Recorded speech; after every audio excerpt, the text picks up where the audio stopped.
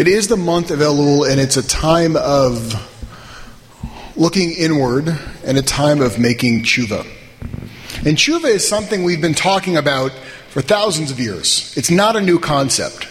The concept tshuva comes from the word return, and there's lots of different understandings of that.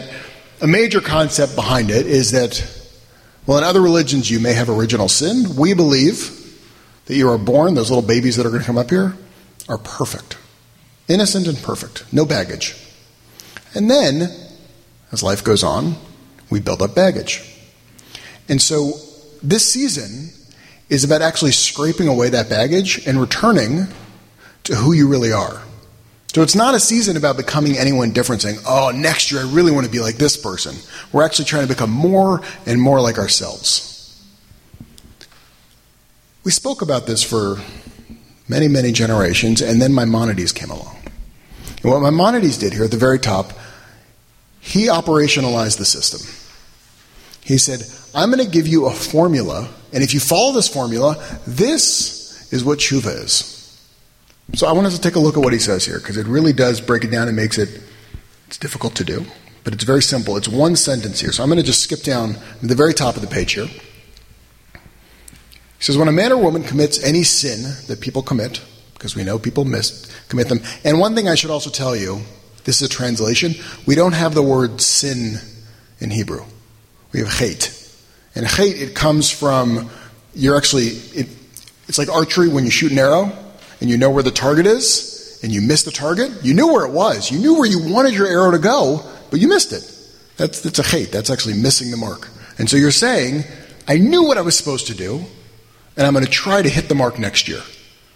Okay, so there's a big difference. Even though we have the word sin here, think the word chet. It's very different. So when a man or woman commits any chet that people commit, then they shall confess their chet which they have done. And this means a verbal confession, which is commanded positively to do so, and is performed by saying, here it is, pay close attention, O Lord, I have sinned, transgressed, and rebelled before you, and have done such and such, and I'm ashamed by my actions, and I will never do it again. Close quote.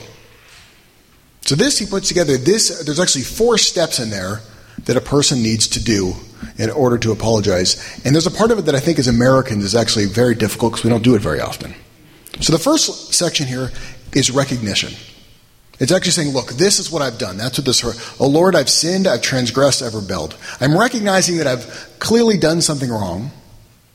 And then you say, I've done such and such. So not only have you said, I've done something wrong, but I'm going to identify exactly what I did. I'm not just going to say, Marcia, I'm really sorry if I hurt you in any way this year. Please forgive me.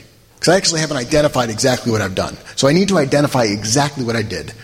That one time I kicked you in the shins. I'm sorry. So it's identifying the specific piece here. And once you've identified it, this is the hard part, you have to have regret.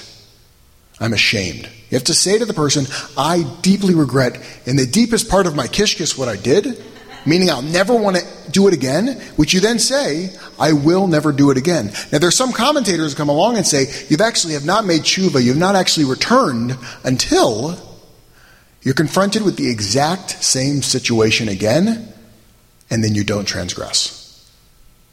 And then you've made complete tshuva. You with me so far? Okay, so here's the game show part. I got this lesson from Dr. Erica Brown, and she is a modern Orthodox woman who lives in Washington, is mind-blowingly brilliant. And I went to go see her give a lecture because David Brooks wrote about her. If you remember a few years ago, he wrote about her in a column. And he was talking about basically all the very powerful people he knows will go and learn with this woman, and explained why he thought she was amazing. And coincidentally, she was coming to the JCC 3 weeks later.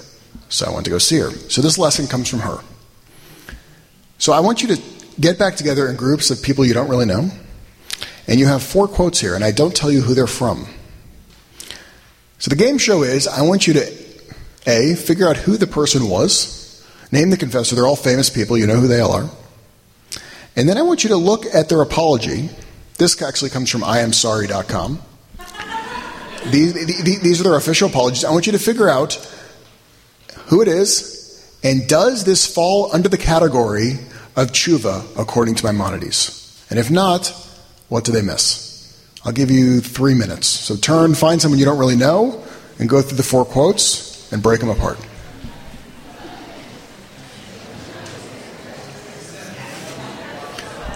I'm going to begin with the very first one here. I'm terribly sorry that I put the staff in that position. Inadvertently, I just wasn't thinking ahead. Anybody want to guess? Who? No, David Letterman. David Letterman.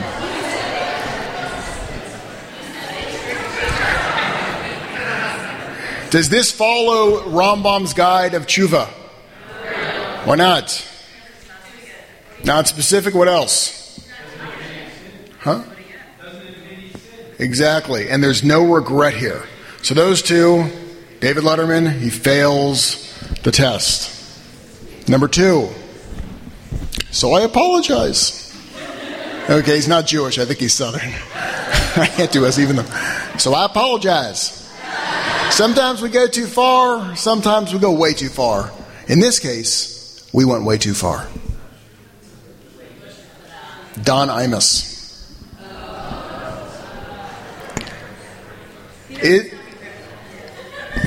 There's no regret, correct? And what else, even more important than no regret? It's not personal. There's not a single I in this sentence. It's all about the we, and it was him. So, another fail, Don Imus.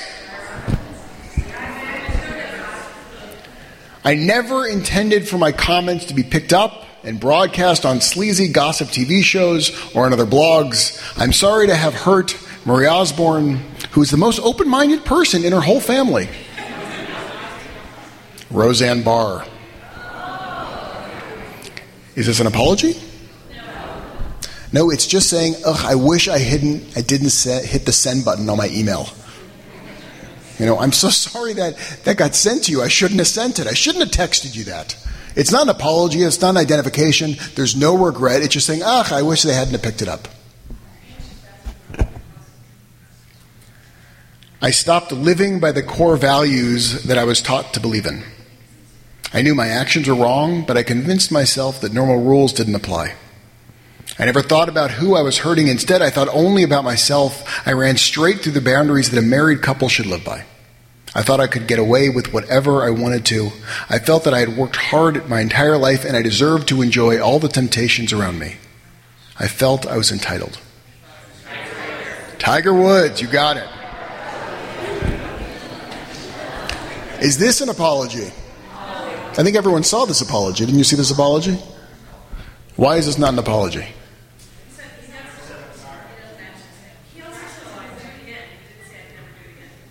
Correct. I didn't say he's never going to do it again.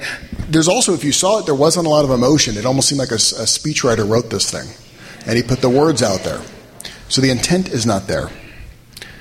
Now the Talmud states that if you sin one time, it's hard. 2 times, a little less hard. 3 times, it's easy. And then we just keep doing it over and over and over again. So in many respects, the rabbis, they start putting these, they call it a fence around a fence. They build these fences around our rules to make sure that we don't even get close to them. And if we look at what the answer to that, what Dr. Erica Brown argues, is that in all of these cases, the fundamental problem in these situations is that we usually sit back and we go, I can't believe those people are acting this way. They're in Governor Spitzer, they're in these big roles of power. But what she argues is that one of the problems is that as you elevate in power, people around you gain power by simply being in your shadow. So therefore, people are afraid to say anything to you. Because if I'm the person that says to Tiger Woods, what are you doing? You're married. He might kick me to the curb and I lose all of my power and my influence. And so what she pulls out is Maimonides' laws of character here at the bottom of the page. I'll read it and then I'll tell you what I think. It's a mitzvah for a person who sees that this fellow Jew has sinned or is following an improper path to attempt to correct his behavior and to inform him that he is causing himself a loss by his evil deeds. As Leviticus 19:17 states, quote, "You shall surely admonish your colleague," unquote. A person who rebukes a colleague, whether because of a wrong committed against him or because of a matter between his colleague and God, should rebuke him privately. He should speak to him patiently and gently, informing him that he is only making these statements for his colleague's, I've cut that off there. Over here, I'm sorry. For his colleague's own welfare, to allow him to merit the life of the world to come. If he accepts the rebuke, it is good. If not, he should rebuke him a second and a third time. Indeed, one is obligated to rebuke a colleague who does wrong until the latter strikes him and tells him, "I will not listen." Whoever has the possibility of rebuking and fails to do so is considered responsible for that sin. For he had the opportunity to rebuke the sinners. It's a very powerful statement, because it goes in the face of this idea that people, when they're around others, even when it's with a best friend, and you may disagree with what they're doing, you go, but if I say that, I might lose the friendship. So what Maimonides does here, he says, look, it's very clear, I'm taking this out of the Torah, is that you have an obligation to that person to tell them that what they are doing is wrong. And if you don't, it's as if you are doing what is wrong. And that's the reason why, well, throughout this service, why we're constantly turning to one another, introducing ourselves to people we don't know. Because community is the foundational principle in all of this. When each one of these individuals in power is left alone, that's when they start going astray. It's not that it's not a normal thing to do, it's a very normal thing to do. But that's why we live in community. So we can call each other out on it and say, look, what you're doing, I got to tell you, it's wrong. You need to think about it. Even if I'm putting myself at risk, when we live inside of a community and a system that is willing to call each other out on our stuff, we start living in a much healthier communal environment and individual environment, because there's a balance there. And we start seeing that just because one person might be in this high level of power, or this friend you have you're very close to and you're afraid if you lose them you're going to be lonely, you start living in a system you're saying, I am part of that sin then. By them committing the sin, I'm committing the sin. By them living positively in the world, suddenly I'm also living positively in the world. And so I want to leave you with these texts here into these final 2 weeks of Elul as a guide. Because it is a time that we're thinking, it's a time that we are apologizing, and it's powerful to have a very clear system of how to do this. Of where you recognize what you did, you identify it, you actually regret it, because if you don't get to the regret, it's just going to happen again. And if you're not at the regret, it means you really don't understand why you're apologizing or how you're affecting other people in the world. And then to make sure that when it occurs, you never do it again. And to flip that on its head and to realize that you have that responsibility to every single person around you. Shabbat Shalom.